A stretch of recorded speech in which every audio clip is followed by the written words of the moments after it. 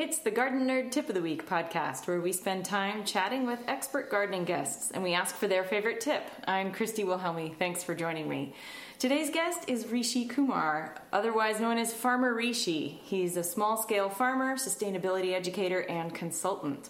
Rishi created the Sarvodaya Institute, formerly the Growing Club, an LA-based urban farm and nursery that aims to bring communities together to nourish our common well-being and our planet, which is fabulous.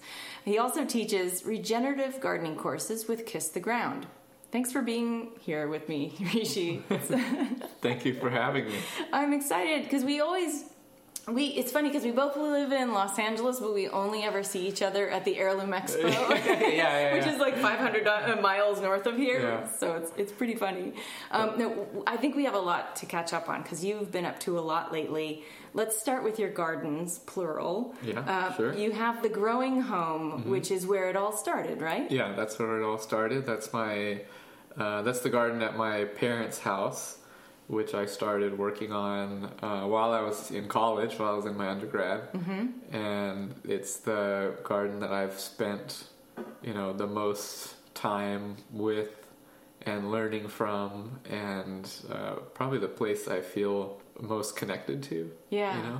Your hands are in that soil forever, huh? Yeah. Yeah. Yeah. What's going on there these days? What does it look like? What's growing there? It is an ever expanding,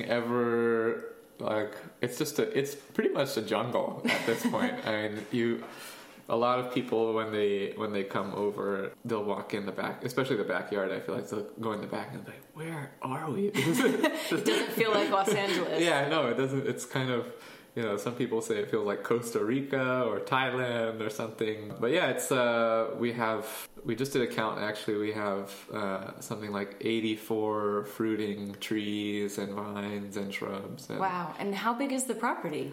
The lot is 10,000 square feet. Okay, that's decent. Yeah, it's a decent sized lot. Yeah. And the amount of actual open space, ground space, is 5,000 square feet. Okay, and so what kind of trees do you have growing there? Oh my God! What don't you? Yeah, we have. I have to visually go through it in my mind, but it's we have oranges. I have pawpaws. I have this fruit from India called jamun. I have cherimoya. A couple pomegranates. We have 10 or 12 papayas. Dragon fruit, I have 7 or 8 types of dragon fruit.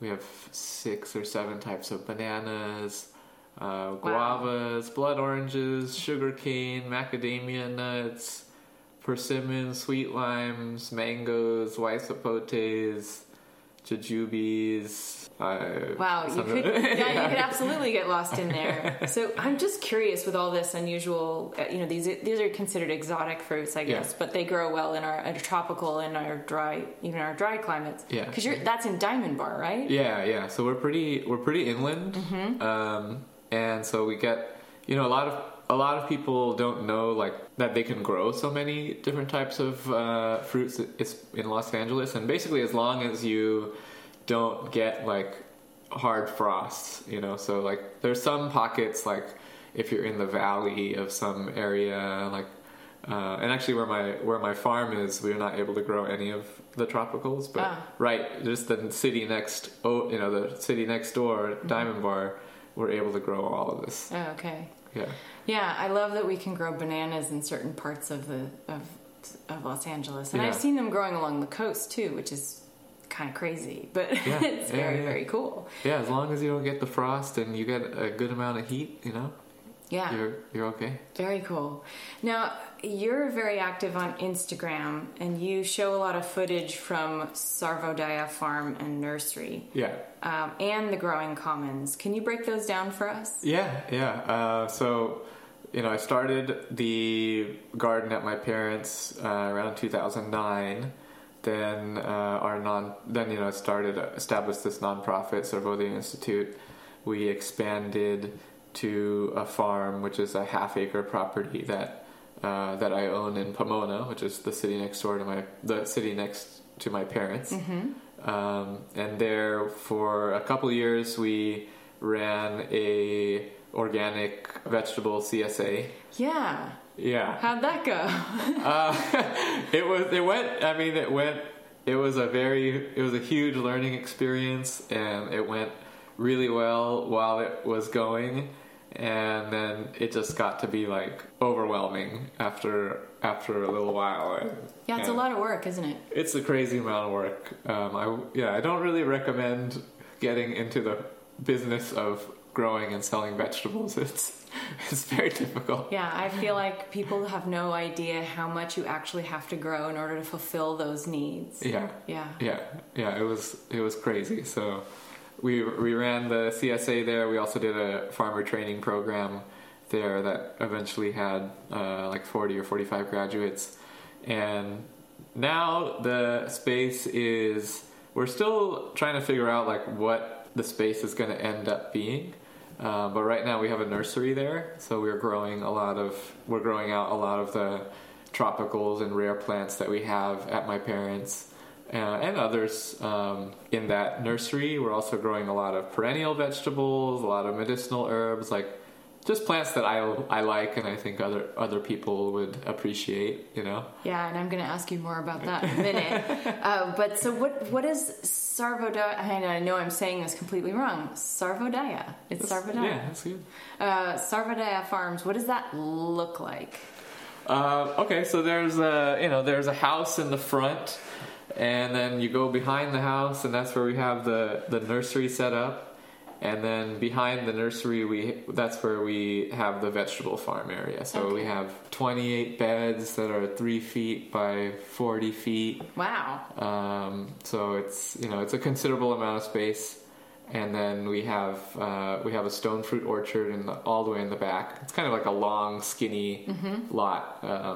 Actually, kind of interesting because the property, the house was built in 1927, and in Pomona, if you look at the way that a lot of the properties were developed, they were all these half-acre type long, skinny lots, and which I found out, after reading Rachel Searle's book, From Cows to Concrete. Yes. Yeah, Judy Gilbert and Rachel Searle. I interviewed Judy, and I'm going to be interviewing Rachel soon. Oh, so yeah, From Cows to Concrete. It's a great book. Yeah, really good book. And I was reading that, and I was learning about these homestead lots, that were advertised to East Coasters to come over to California and grow citrus or have crocodiles or like it was crazy because you don't think of Los Angeles as an agricultural center. Yeah. But we were. Yeah. Yeah. So it's on one of these urban homestead lots, Nice.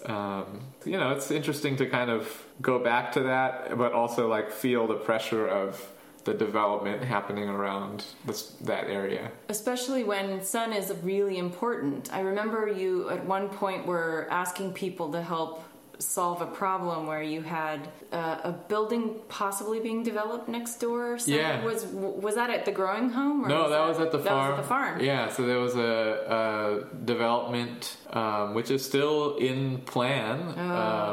But it was a townhome development right on our south exposure. Oh no. So we ended up getting into kind of a legal city battle.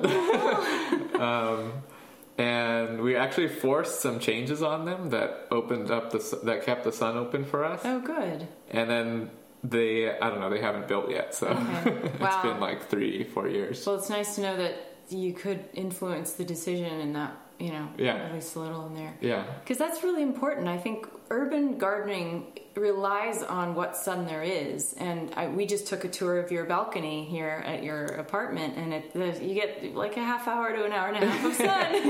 And you do what you can. And so everybody's trying to fight for the sunshine. So I know in my neighborhood they're putting up giant McMansions, tearing down these one-story ranch houses and putting up these giant houses. And I know as soon as that happens next door to me, I'm toast. I'm toast. So it really felt for you when your cry for help was going out there. Yeah, it was a difficult period. And so the growing commons, what's that look like? Yeah, so that is so we kind of structured this in a way that we have, these 3 different gardens all demonstrating different ways that gardening can fit into the urban fabric. Mm-hmm. So, you know, my parents' house is the suburban home, and showing like how much you can, how big of a garden you can have at home, and all the different foods that you can grow for yourself. Then the farm was more of that community scale type garden where, you know, we're having events, and we're doing teaching, and we're growing produce for sale. And then the Growing Commons was our third project, and that one is actually at a church. Oh. And so the church they had 7,500 square feet of lawn, and they wanted to bring their landscape in line with their values as a community. And their values as a community were, it's actually a Quaker meeting. Oh, okay. So, you know, they're very concerned about the environment. They want to contribute to the community in some way. So they got in touch with us, and they asked us to take on this project of converting their lawn. Mm-hmm. So luckily it worked out. At that time, the lawn rebate was happening as well. Yes. So we were able to get the lawn rebate money. We implemented this garden, which demonstrated a lot of what, you know, what we encourage people to do in their yards. Specifically, this is like for a public landscape, you know. Right. So something that's on the street and people are walking through. So what kind of techniques are you demonstrating there? Yeah, so we did a major lasagna mulching. Mm-hmm. So we covered the entire lawn with cardboard and horse stable bedding and wood chips and compost. We installed like 200 feet of swales to harvest water from the rooftop of the church building. Nice. Then we planted 65 fruit trees. Wow, that's a lot of fruit trees. Yeah, and all trees that are kind of drought tolerant, low maintenance, and also fruits that, you know, people love. So we have tangerines, and we have white sapotes, we have pomegranates, we have figs, we have fuyu persimmons, we have pineapple guavas, and jujubes. Nice. And jujubes.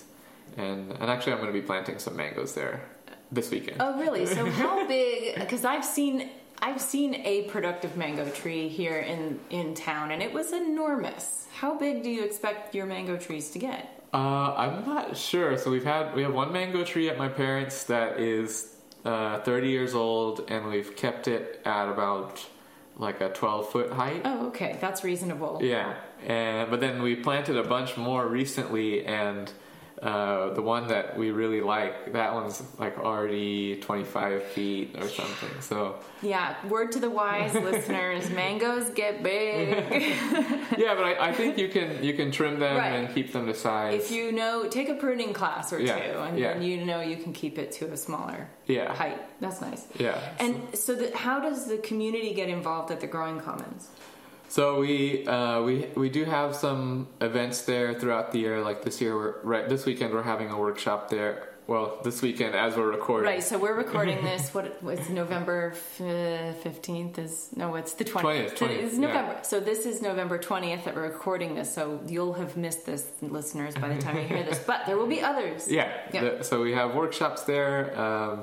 And it's just, it's totally open. Like there's no fence. You can just I encourage people to just go and visit and kind of walk through. It's a nice place to have a picnic. And where is it located? It's in Claremont. The address. Yeah. It gets so hot out there. But it's nicely shaded. We have, there's like 20 really big palm trees that kind of give a nice light shade throughout the that's nice throughout the year. And your crops, the trees you planted, they didn't fry in the summer in the 117 degree heat. I lost that was last year. I lost 2 persimmon trees. Oh. And I lost the entire crop of grapes that year. Did they just shrivel up? Yeah, they were like raisins. They're probably 3/4 of the way along. Oh. And I probably had like 60 or 70 pounds of grapes on there, and just all over. Just that one day, I just went the next day and they were just gone. Yeah. You know? Oh man, so sad. But this year we have Concord grapes planted there, and this year we got like 100 pounds. Okay, and so I'm sorry, back to the events that you're going to be having there. I did just go off on tangents really easily on this podcast. Yeah, I mean, we're having a workshop there. We're going to be just kind of going over some of the ideas behind the garden, and also just getting people comfortable with working in the garden. So there's a few different things we want to do, like we're going to be planting some more natives. That's another part of the garden. We have a lot of natives planted in the understory of the trees, so we're planting 50 more native perennials this year. We're going to be spreading wildflower seeds. We're going to be giving compost to the trees. We're going to do a little bit of pruning. We're planting the mango trees. It's just like a general, here are some of the things that you would do in winter in your garden workshop. Right, in warm winter climates. Yeah. Because we're lucky in that way. We have those warm winter climates where we're really active gardeners in the winter. Because that's our cool season. Yeah. So that's when you put stuff in the ground. Yeah. Our dormant season is July, August. September, October. That's our dead zone where just nothing will grow. Yeah. And you don't want to plant anything. Yeah. Yeah. So I want to switch gears to your nursery. I love that you sell some really exotic items there, like moringa and tulsi and purple guava. But you mentioned earlier, you said jamun? Yeah. Yeah. What is that? So jamun is a fruit that is native to the northwest of India and Pakistan area, and it's a very tall tree. I mean, we just pruned ours back heavily, but it was because it was like 40. It was getting like 40 feet. Oh wow! So I took it down to like 15 feet, and it makes a small black fruit, kind of the size of like a big olive, and it looks kind of like black olive, and the flesh is kind of like a plum. It's got one seed in the middle, but it has a very unique taste that it's not a flavor that I think most Americans would appreciate. It's an acquired taste. It's an acquired taste, yeah. So it's sweet, it's sour, but the final taste is astringency. So it kind of makes like your mouth dry out. Got it.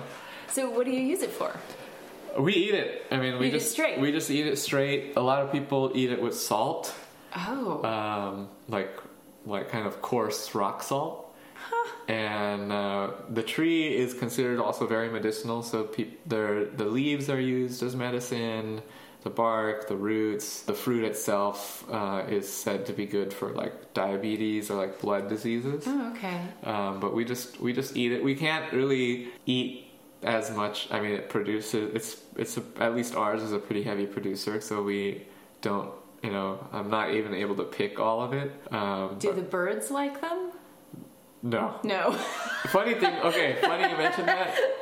When we had chickens at the house before, and like I let them out one year. I let them out of the coop, and they were like roaming around under the jamun tree, and there was all these.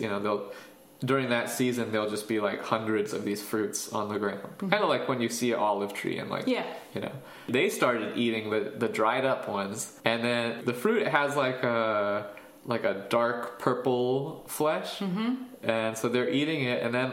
They're like, some of them had gotten over to the concrete and they were pooping on the concrete, and their poop was like a bright blue. So it seemed like they had digested like the red part of the purple and just left the blue. Yeah, that's great. Yeah, it was interesting. And there's another thing on your website that I don't even know if I'm going to say right. Is it Bringraj? Bringraj. Yeah, this is a Ayurvedic herb used for hair loss. Really? Yeah. So they make there's a medicinal oil you'd make out of that, and then apply it to your scalp. Oh, so it's not taken internally. I think it is also, but that's what I've seen it used for more. Yeah, I like to I like to collect some of these medicinal herbs. So I have Bringraj. I have. The two types of Brahmi, which are like supposed to be for your mental well-being. So one is Gotu Kola, the other one is called the Bacopa Monieri. which is actually growing in my pond out here in my apartment. Oh, is that what's out there? I have a picture of that. We'll post it on the website. Yeah. And the tulsis, and I think that's and I have ashwagandha as well. Yeah, I saw that. And so you've got some other things. You've got the exotic fruits like the purple guava and thornless nopales or the spineless nopales. Yes. Yeah, I'm trying to grow. So the three things I focus on: the medicinal herbs, the perennial vegetables, because I feel like a lot of home gardeners, where people want to grow what they've been used to eating from the grocery store, but there's a lot of other plants that we can grow that give us food a lot more easily. Right. Like tree kale. Yeah, like the tree kale, tree collard, purple tree collard, the thornless nopales. So it's thornless, but it's not splinterless. Oh, okay. Good to know. So Still wear gloves. Still wear gloves, but you just cut off the pads, and if you have a gas burner, you just put it on the open flame, and the splinters will just burn off. Oh, cool. And then you saute it a little bit, and it's ready to eat. Yeah. And it's really, I really like that, actually. It's got a very mild flavor compared to like the regular nopales. Oh, so it tastes different. It tastes different, yeah. Very cool. Different. Yeah, and they grow like crazy, so... They grow like crazy. You can, if you don't water them, they'll just stay there. If you do water them, they'll grow a little faster. So we have those. I have chaya, or Mexican tree spinach. Uh-huh. So that is native to Mexico. Grows like... kind of like plumeria almost. You just take cuttings of this, these kind of watery sticks, stick them in the ground, and then it just grows. It grows into a small tree. You can eat all the leaves. Moringa also, Yeah, and you have dragon fruit too. I have dragon fruit. Dragon fruit is one of my new favorite things to grow. I love it. And I have some cuttings at home that I'm trying to root right now. And they're just turning yellow. And I'm like, oh, God. Because I know you're not supposed to water them too much, but they like a little bit more water than regular cactus type things. Yeah. What's the magic trick? Do you know? You just, when you take the cuttings, you want to let them scar up just like any succulent or cactus. Then I just make like a really well draining potting mix. So I kind of use the same potting mix for most things actually, which is just 1/3 compost, 1/3 perlite, 1/3 cocoa fiber, and I do all my dragon fruit in that. Okay. And then it should root pretty easily. How long does it take for your cuttings to root? Not that long, like maybe a month or so. Okay. Yeah. All right, I'm going to test I haven't pulled up on them yet to see if they've started. Just as long as once you start seeing new growth, it's kind of a good sign. All right. Well, I'm holding on. I'm holding on. There's one more thing I want to ask you about, because you have walking onions, and I'm surprised because I've always relegated them, kind of written them off to the deep south where it's wet and humid. Can we actually grow walking onions? Yeah. We grew those for our CSA. And for those who don't know what they are, can you describe them? Sure. Walking onion, kind of similar, I would say, to green onion in terms of how it looks and how you would use it in the kitchen. You just plant one of these, and then over the course of the season, first it'll divide. So from the one scallion type thing you plant, you'll get like 6 or 7. Then at the end of this, so around winter time, it'll set up like a flower type thing. Right. Except instead of a flower on the top of there's usually like 3 or 4 small bulbs, and this is the part where the walking comes in. Yes, I love this part. So you have this kind of these heavy little onion bulbules on the top of the plant, and this is the part that's never happened for me. So they're supposed to fall over under their own weight and kind of plant themselves back in the garden, and so year over year they're kind of walking through the garden. That has never happened for me. They've always just set on the top, and I have to pick them off and then drop them somewhere else, and then put them in somewhere else. Assisted walking. Yeah. Okay. Yeah, I think that's very exciting. Yeah, and I find that just even the fact that it divides, like, Yeah. you know, you just keep pulling off the sides and keep eating. So it's like a perennial vegetable. Yeah, in that it just keeps reproducing It itself. keeps reproducing Yeah, itself. that's the smart thing. It's the permaculture way. It's really, you know, the perennial vegetables will survive elements better. You know, the harsh elements better. So Yeah. and then you don't have to water them as frequently because they have deeper roots. Exactly. Yeah. Exactly. Now, you recently taught your first course on regenerative gardening through Kiss the Ground. Yes. What principles do you cover in that course? So that course it's really for, you know, the home gardener. It's going beyond like what a lot of people have seen from maybe permaculture or like sustainable gardening or organic gardening. Like it gets a little bit philosophical, I would say. Yeah. You know, the idea behind the course has really been to help people understand the role that they can play through soil and plants and gardens in reversing climate change. Yeah. But beyond that, like for me, the course is about helping us see. I feel like a garden is like a really raw place where we don't have a lot of the layers of, I don't know, just structures that we've put between ourselves and the earth. And it's like this place where you can really find a very grounded connection and see things as they are. So we kind of explore, you know, some of the ideas that we have grown up with in our culture and our society that aren't helpful for us in addressing, not only in addressing climate change, but in addressing ourselves and how we care for ourselves and how we treat ourselves and how we connect with other people. Mm-hmm. So it's, like the gardening's in the title just to like get people in. And then it's it goes a lot deeper than that. I'm going to ask you a for instance. For instance, sure. Yeah. The one that I like to use the most is, or the one that I mention the most is this idea of waste. Mm-hmm. So the LA Food Policy Council, they had posted this thing on Instagram and they said, what are the things you do to reduce your food waste? And I responded to them and I was like, I stopped calling it waste. It's not waste. Yeah. I stopped calling. I have removed I'm trying to remove the concept of waste from my vocabulary and from my mind, because everything, you know, nothing is waste. Like nothing, just because, you know, we eat this pomegranate and then there's the peel left over, like that's not waste. That's the gift of the pomegranate for the soil. Like you ate the gift, the part that's for you, the gift for you, but the remainder is the gift for the soil. And as long as we keep, you know, when we start changing our language from, okay, this is throw this waste away, get rid of this waste, and beyond like waste of food, you know, we think like people are waste. Mm-hmm. We think that we waste our time, like, so seeing that everything is a gift in some form, and then instead of asking how do I get rid of this waste,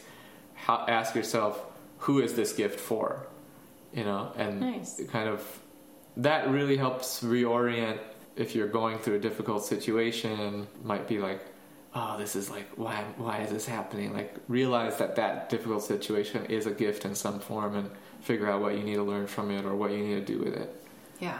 I think as a species, we do have to reframe how we think of our connection to nature. And there's a lot going on with another group I belong to called the Pachamama Alliance. They really see this idea that we think we're separate from nature. They see that as an illness. It's a disease that we need to get over. Yeah. We need to heal ourselves from, which segues me perfectly into my next question for you about the healing gardens. You are starting a new endeavor of creating or establishing a network of gardens where people can heal themselves. How's that work? Exactly. Yeah. It's a new kind of business community venture. I've started with a friend of mine, and you know, this whole the last 10 years I've spent in this urban gardening world, I have been trying to figure out, you know, what I guess recently I started to ask myself the question, like, what is the point of urban gardening? Like, what is the point of urban farming? I think for a long time for me, and what I see a lot in the community is that there's a lot of the idea that a lot of people have is that urban gardening is all about food and food access and, you know, nutrient rich food and all this stuff. And I've really, like, through my own journey, like, have really started to question that. And then it took me a while to figure out, like, what is it that I've been actually doing? Like, why have I been doing it? What has been the purpose of it for me? Like, what am I trying to share? Kind of through a long process, difficult process, I, you know, came to the conclusion that the reason that I garden, the reason that I do all this work, that I've committed myself to this, has been that I was looking for healing. You know, like, I was looking for healing from a lot of the ideas that I was brought up with, that I was taught in school, that, like, society teaches us. And that's really what people come to these gardens looking for. Yeah. You know, like, people just want to, like, anytime we have an event, like, people just want to stay and, like, hang out there. They like, don't want to leave. They don't want to leave. Like, they see something in these gardens that they can't find anywhere else, especially in the city. And I even think I feel like in rural areas too, like, you know, with the way that agriculture has gone, like, there's not a lot of... It's not gardening. It's not gardening. It's monocropping. Yeah. There's, like, this lack of spaces where you can feel your connection, your role, your place, where you can actually see, you know, the processes of the earth working. You know, like, compost is just, like, the best, you know, most like, awesome process in the world. Exactly. So I feel like every healing garden needs to have, like, compost that people can contribute to.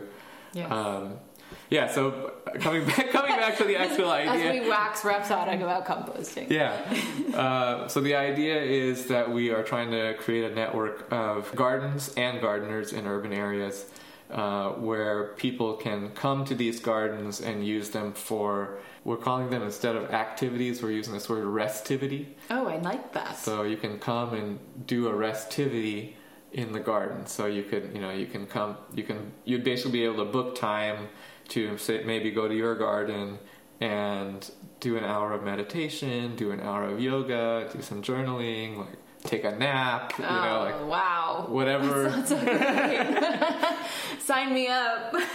Yeah, it's like whatever way that you want to, you know, find your rest and find your center and your grounding in a garden that someone else is kind of tending and making available. And then for our hosts, you know, for the host gardens, one, we're hoping that this will give them an avenue to share their work, because I feel like, you know, myself as a urban gardener, it's like the gardens that are in private spaces, I do want to share them, but you never get to. Yeah, you never get to. It can be difficult. You know, you're already spending a lot of time and money usually maintaining this garden. So we want, for the gardeners who are hosting, we want to offer a way to share their space in a way that feels very wholesome, and at the same time be able to earn a little bit of income in sharing the space.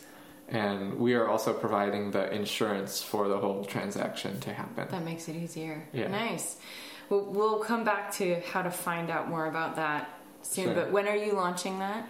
We're starting our beta test this week. Okay. So we're gonna have one garden available very soon. We're just waiting on some software things to get finished up, and then we're looking for hosts. So if you have a garden at home that you've spent a lot of time on, that you'd like to share, that feels healing for you, get in touch with me.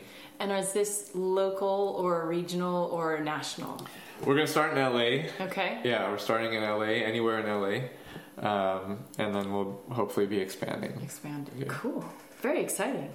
Well, it is tip time. Do you have a favorite tip that you would like to share with the Garden Nerd audience? My tip, I guess, is that one, your garden could probably always use a little more compost than you think. Yes. Always.